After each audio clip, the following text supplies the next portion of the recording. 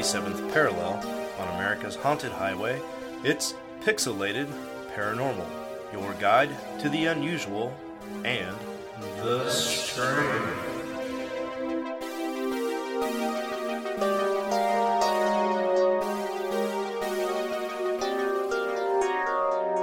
Well, ahoy and greetings from the future. It looks like you stumbled upon yet another hidden treasure episode nestled somewhere around episode 105. Now, what are hidden treasure episodes, you ask? Well, that's a good question, and we don't really know the answer either. What these are, I think, are the way to give you new content as we continue to put all 250 episodes on the new feed, because nobody knew how long this was going to take. Yeah, and it'd be kind of shitty if all of a sudden, like, you're uploading shows and then, you as a listener are going through your feed and, you just got done listening to episode, 101, then all of a sudden it's like, episode 257, and you're like, wait, what the fuck just happened? Right. And then next week it's like, episode 107, 108, and then it just really throws everything out of order, and that sequence that we got going on, we really like that. And, Oh, yeah. Plus, it's, if we did too much, tackled like a solid topic, it really kind of throws it off. So these are just kind of like little bullshit episodes of, news or just kind of random things that maybe we're not really deep diving all that much. I don't know. I'm spitballing here. Daddy's a little drugged up from physical therapy. Oh, man. Yep. Yeah, short answer is we don't want to stop doing content just because we have to deal with this problem, because it is our problem to deal with. It's not even a problem. It's our process to deal with, and thus we don't want to not give you any content. And then it's also kind of fun, because in case you missed any of these, and you see, oh, hey, they finally got 253 on, you'll be like, oh, shit, there's like 4 or 5 of these hidden treasures I got to go dig up in the old stream. Yeah. And that's kind of fun, man. It's like a treasure hunt, motherfucker. Yeah. Our buddy Isaac right now is on his way home from South Africa. And I shot him a message wishing him safe travels. And I was like, hey, there are some new episodes on the old feed. I should say on the new feed. And he's just like, oh, shit, I got to go digging for those. And that's kind of the idea. These are fun little treasures you can go dig up. Well, on this episode, the topic became Paranormal in the Courtroom. And it's a bizarre topic that we are definitely going to dig further into and do a deeper dive. But Presto, you shot me over an interesting article you came across about a lady and skinwalkers. So why don't you take it away, and then I'll have another story to follow up from that. Ooh, yeah. So I was perusing the old Facebook the other day because I had nothing else to do. And, it's Halloween.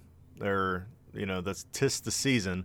It's spooky season. And so there is a lot of different articles floating around the old Facebook about ghosts and goblins and ghouls and zombies and other weird shit. And there was one that was talking about, skinwalkers in Arizona and skinwalkers being real and tourism and blah, blah, blah. And folklore, which is up my alley. So I'm like, oh my God, they mentioned the word folklore. I got to click on this bad boy and, click, clack, and started reading it. And halfway through the article, and this is what I sent you. It says, in 1987, skinwalkers burst into the wider public consciousness when they were used in a defense in a murder trial in Flagstaff, Arizona. The body of a 40-year-old Navajo woman named Sarah Sanganzitso were found behind the hospital where she worked. A former English professor at Northern Arizona named George Abney was accused, arrested, and taken to trial. The defense argued that a skinwalker killed Sanganzitso based on the fact that she was Navajo and found with a broken stick across her throat and a clump of graveyard grass near her truck. The defense claimed the 2 objects were evidence of a skinwalker ritual. Albany was found guilty at first, but then acquitted a year later. So I sent that to you, and you're like, ooh, that kind of opens Pandora's box for this topic. Yeah, because I wondered then, have you ever heard of people using a paranormal excuse in their defense in the courtroom? And apparently there's a lot of cases of this. So. Yeah, probably the most famous, I would think, would be not Poltergeist, Amityville Horror, right? Oh yeah, holy shit, you're exactly right. Yeah, that would be the first real big one where the kid murdered the whole entire family and basically said like, hey, like I heard voices and the voices like told me to do it, and then I don't know. Past that, I haven't really delved into the topic, but then I'm like, holy crap, like this, now that I got this one, like this might be a thing where maybe we should research this a little bit more, because it's for sure. It's kind of hitting on two things that I love. Three things. One, skinwalkers, which like the Wendigo, Wolfman, like those are probably like my top cryptid. Like everybody goes to Bigfoot, but I think Bigfoot's kind of like it's like marijuana, right? It's your gateway drug. Like you start taking marijuana, and that leads you into all the other heavy shit. So I feel like when you're getting into the paranormal, like Bigfoot's kind of like your gateway drug into the weird and the unusual. And my daughter and I both love the Wendigo and that Native American kind of cryptid folklore shit. And I'm a huge crime buff. Like I love like all the different murder documentaries on Netflix and who did it and how it was done, and so those cold case files. We sit around and watch the shit out of that, and then again folklore, right? So this really piqued my interest. So then I'm like, okay, well we can't build a show basically on like, I don't know, what was that, 15 seconds of me blabbing. So I was like, okay, well, this actually has a name on it, because a lot of times, like when you start researching stuff like story, well, Terry Johnson, and then you're like, okay, Terry Johnson Skinwalkers, and like nothing. You're like, what the fuck? So I, Googled searched old Sarah here, and got like 20 of the same articles with the same information, and I'm like, fuck, are you fucking kidding me? And halfway through, it was where they kind of went to a little bit more detail about George. George is also Native American. He became the prime suspect because he was having dreams of her murder like a week or two before she actually died. So when police, so he started telling his friends like, man, I'm having this really weird, nightmare, this Sarah chick. Like I just like I keep having this dream like I'm watching her getting ripped apart by this wild animal and stuff, man, and it's crazy. So then she, like a week later, she turns up dead. So people phoned in 1-800 Crime Stoppers, and they're like, dude, this guy has been talking about this chick being murdered, and he's witnessing it and having dreams. So they pulled him in, and then that became their prime suspect. But then after he was found guilty, they went back and they're like, dude, this guy was in a sweat lodge the whole entire like week that she was murdered. Like he was like up in the mountains taking peyote, getting all dirty and sweaty, like he couldn't have done it. And so I thought that what was interesting about that was the fact that he was actually having these premonitions, which was it the premonition of he's somehow tied to the Skinwalker, or he was the Skinwalker, like he was turning into this creature. Then I was like, okay, well, let's see if we can find more about the murder. And I stumbled across the original newspaper article, which I'm going to read. So, animal hair was found in the mouth and on the mutilated body of Sarah Sangitso, bolsters the claim that she was suffocated by a Navajo witch ritual clad in animal skin, alleges a defense attorney.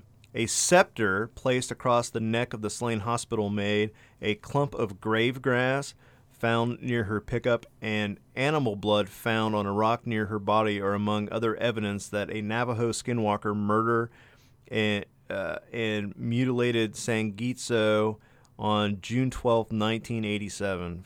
Man, this newspaper article was not well written back then, now was it? Navajo medicine man William King of Tuba City and the Utah State folklore professor Bear Tolkien. Fuck yeah, we gotta trust this guy. That's the Lord of the Rings shit right there.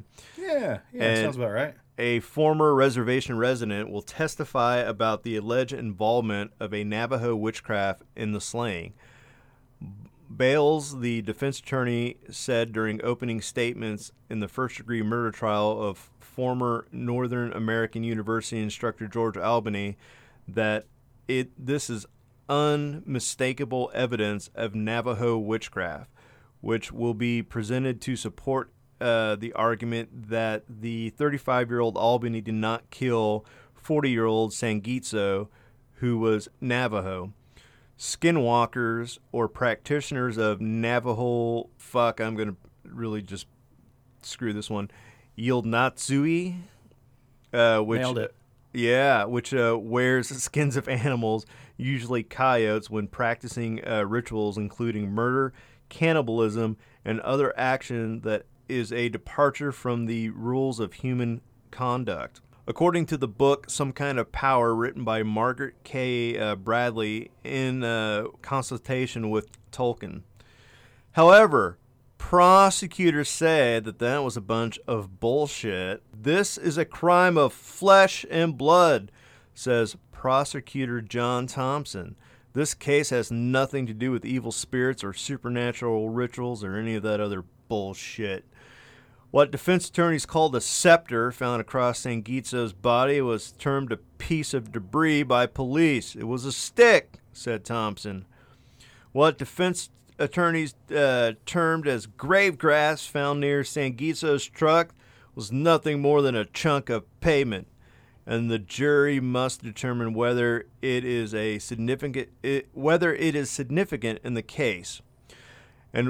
And witchcraft expert Tolkien is a folklorist. He will not be here to tell you about science or history.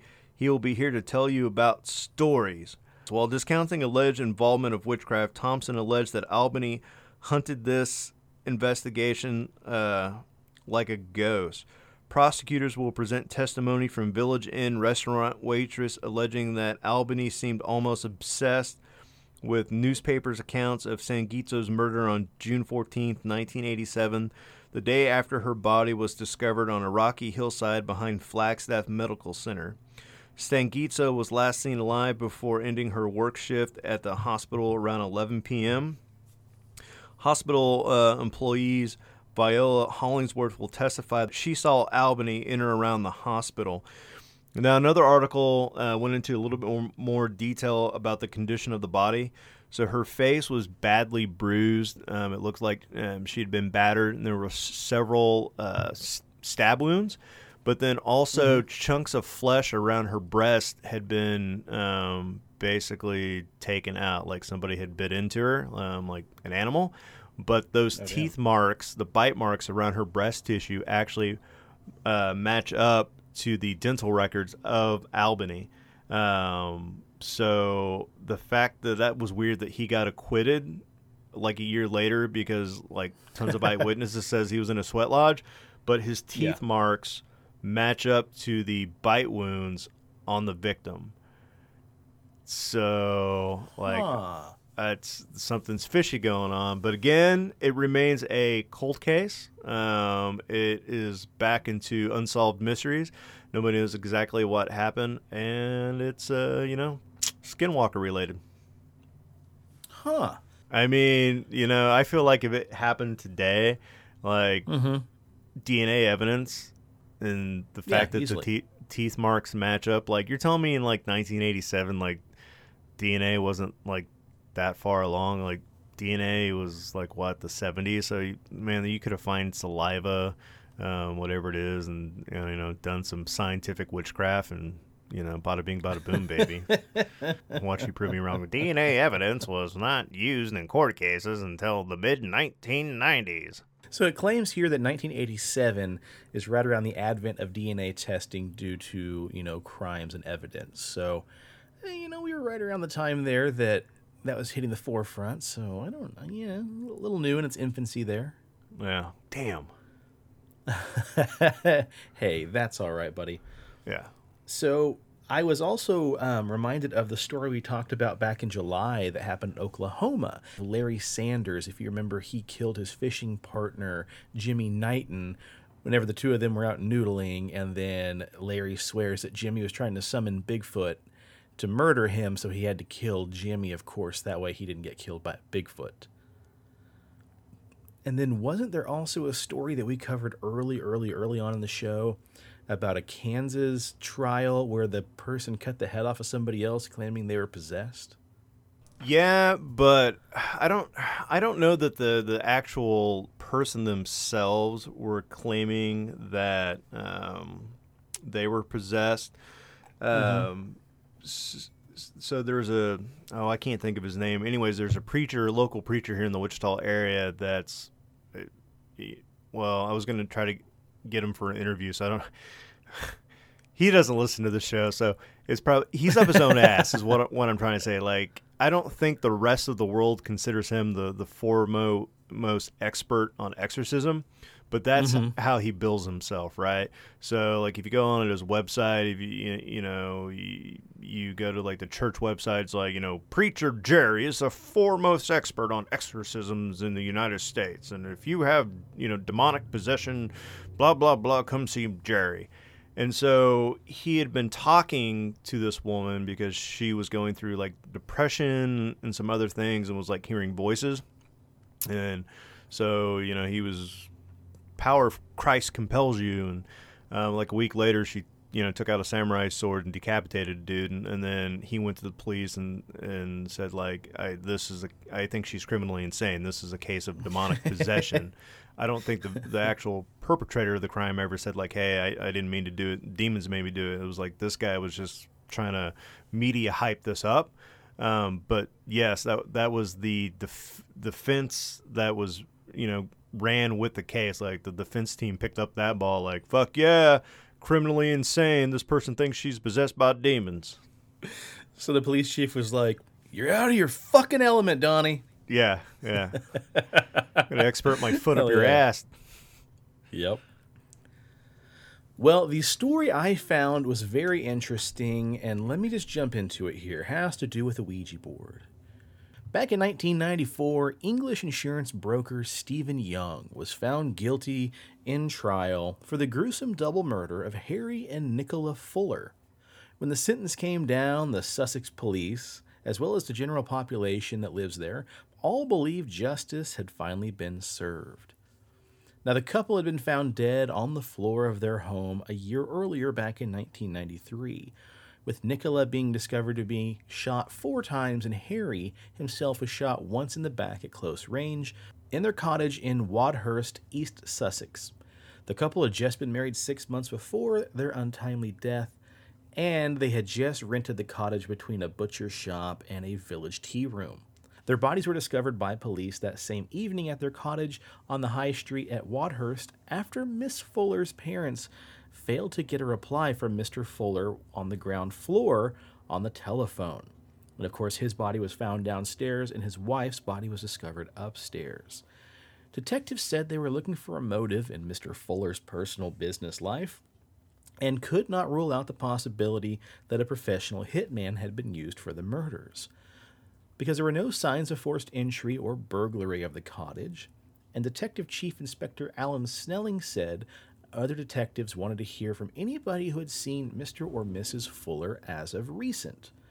Now, Mr. Fuller, who had a criminal record, was a car dealer and a property developer who came from Tunbridge Wells, where the villagers said he was a sharp dresser who drove a sports car, and they nicknamed him Flash Harry. The lead investigator for the case, Graham Hill, said the verdict, which followed a 5-week jury trial, marked the end of a difficult period and a difficult case. Once the case is over, there was a relief. The case was finished. Obviously, all the people involved in the persecution were pleased with the verdict that he was guilty. because there was, as you imagine, a huge amount of work that went into it. So, of course, Stephen Young was thus found guilty. But a simple murder case isn't what we're here to talk about, presto, because we came here for some spooky shit. Well, dear listeners, you're kind of in luck, because 1 month after the trial concluded, a front-page headline of a now defuncted News of the World newspaper appeared out of nowhere like a shot. It read, "Murder Jury's Ouija Board Verdict. Booze, dirty jokes, and then the Ouija board." Now, the report quoted a youngest member of the jury, a 24-year-old named Adrian, who said 4 jurors had tried to consult the spirits of the dead while locked overnight in the Brighton's Old Ship Hotel. As the other jurors slept that night, a small group sat on the floor, cracked open a few beers, and then got the idea to make a crude version of a Ouija board using a piece of paper, an ink pen, and a hotel room wine glass. They each put a finger on top of the glass and asked the spirits to guide the glass over letters of the alphabet and the words yes or no that they scrawled on the paper with the ink pen.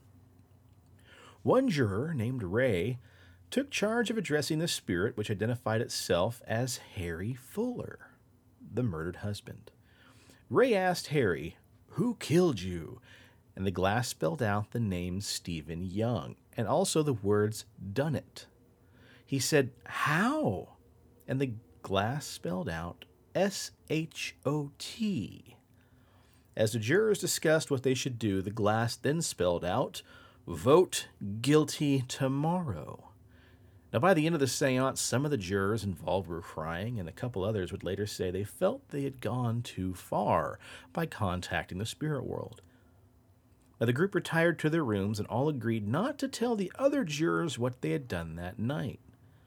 But unfortunately, just a few weeks later, their actions were causing controversy around the world. The startling headline was just the beginning of a case which would become one of the most high-profile examples of juror misbehavior in the world. While researching the Ouija board trial for his book, The Ouija Board Jurors, Mystery, Mischief, and Misery in the Jury Room, University of Melbourne criminal law professor Jeremy Gons discovered that the seance jurors were not the actual first group to hear the original trial. An earlier jury had already gone up against Stephen Young in court, but then they had to retry as the jurors had to leave the trial. An earlier jury had been played a tape of the emergency call Nicola Fuller had made between being shot for the first time and ultimately the 4th time causing her death. The telephone operator who had taken Nicola's emergency call thought the attempt to call the police was actually children making a prank phone call, when in reality, Nicola had already been shot 3 times. One of the bullets had entered her face, thus splitting her jaw and damaging her tongue. When she called the police, she wasn't able to speak properly into the phone when she tried to ask the operator for the police. And sadly, by thinking that this was simply children playing on the phone line, the emergency operator didn't reroute her call to the police, and the police never showed up until later that evening, after the double murder. The jury only lasted 1 day before one of the jurors wrote a letter to the judge saying she couldn't go on because the evidence was too upsetting. And so at that point, the judge decided, well, okay, that's fine. We'll just have to start again with a new jury, because apparently he thought that was way easier than dealing with one solitary juror who was upset. And thus we fast forward to now the world-famous Ouija board jury. Now, Professor Gans said that this belies a description of the Ouija board jury as simply playing games with a very important case. It brings home that this would have been a very disturbing trial for them. This couldn't have been a fun trial for the jury, and it made me think that whatever was going on in that hotel room probably wasn't good times for the jury, but perhaps something else, just coping with what they were hearing. And with particularly traumatic cases, it can't be too easy to deal with the gruesome details of what happened, especially because retrial entails putting everybody, the judge, their staff, the accused, the complainant, the witnesses, the jurors, back through the process a second time. So following the revelations in the News of the World, the UK court filed for an appeal which quashed the double murder conviction of Stephen Young and ordered a new trial. Responding to the court appeals decision, Nicola's father said, "The Ouija jurors made a complete joke of our daughter's death." Decades after his involvement with the investigation, Graham Hill went on to agree with that assessment. I think this, and I'm going to use the word stupid, but it's far worse than that. This is making an absolute mockery, and it's the most serious type of trial you can have. There's no element of humor in it at all. There's no frivolity in it, and yet those 4 members of the jury made it a total laughingstock. Professor Gahn said, "Juror misbehavior will inevitably occur, and this case was unexceptional except for the tabloid media coverage, which no doubt drew even more attention to the case, which may have influenced the decision of the Court of Appeals for the retrial." I don't know, man. If I went to court, I would hope that if they're like, "Yeah, we reached our verdict via a Ouija board," that would be enough to demand a retrial.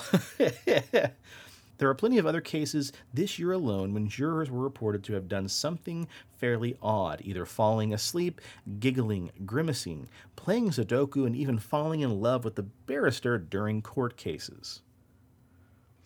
And now, as a little epilogue to the case, Young was later convicted for a second time in a normal jury trial and jailed for life. 2 consecutive life sentences for the murder of the Fullers.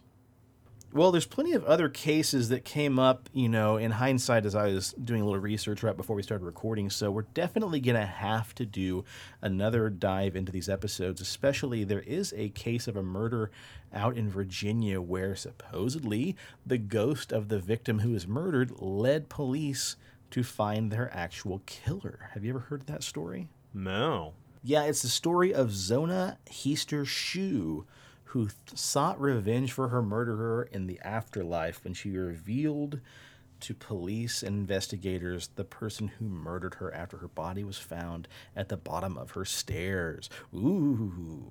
Oh.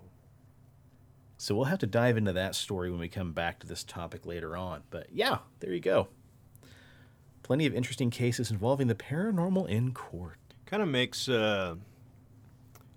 you wonder, like, how do, police, if they're, stuck in an investigation, X-Files always talked about, there were several episodes where they hired a psychic, and the psychic helped them, solve the murder. How does that play out in real life? Did the police are like, oh, fuck, do we really got to call this person, do we take anything they say serious, or are they completely just, pulling it, out of their ass?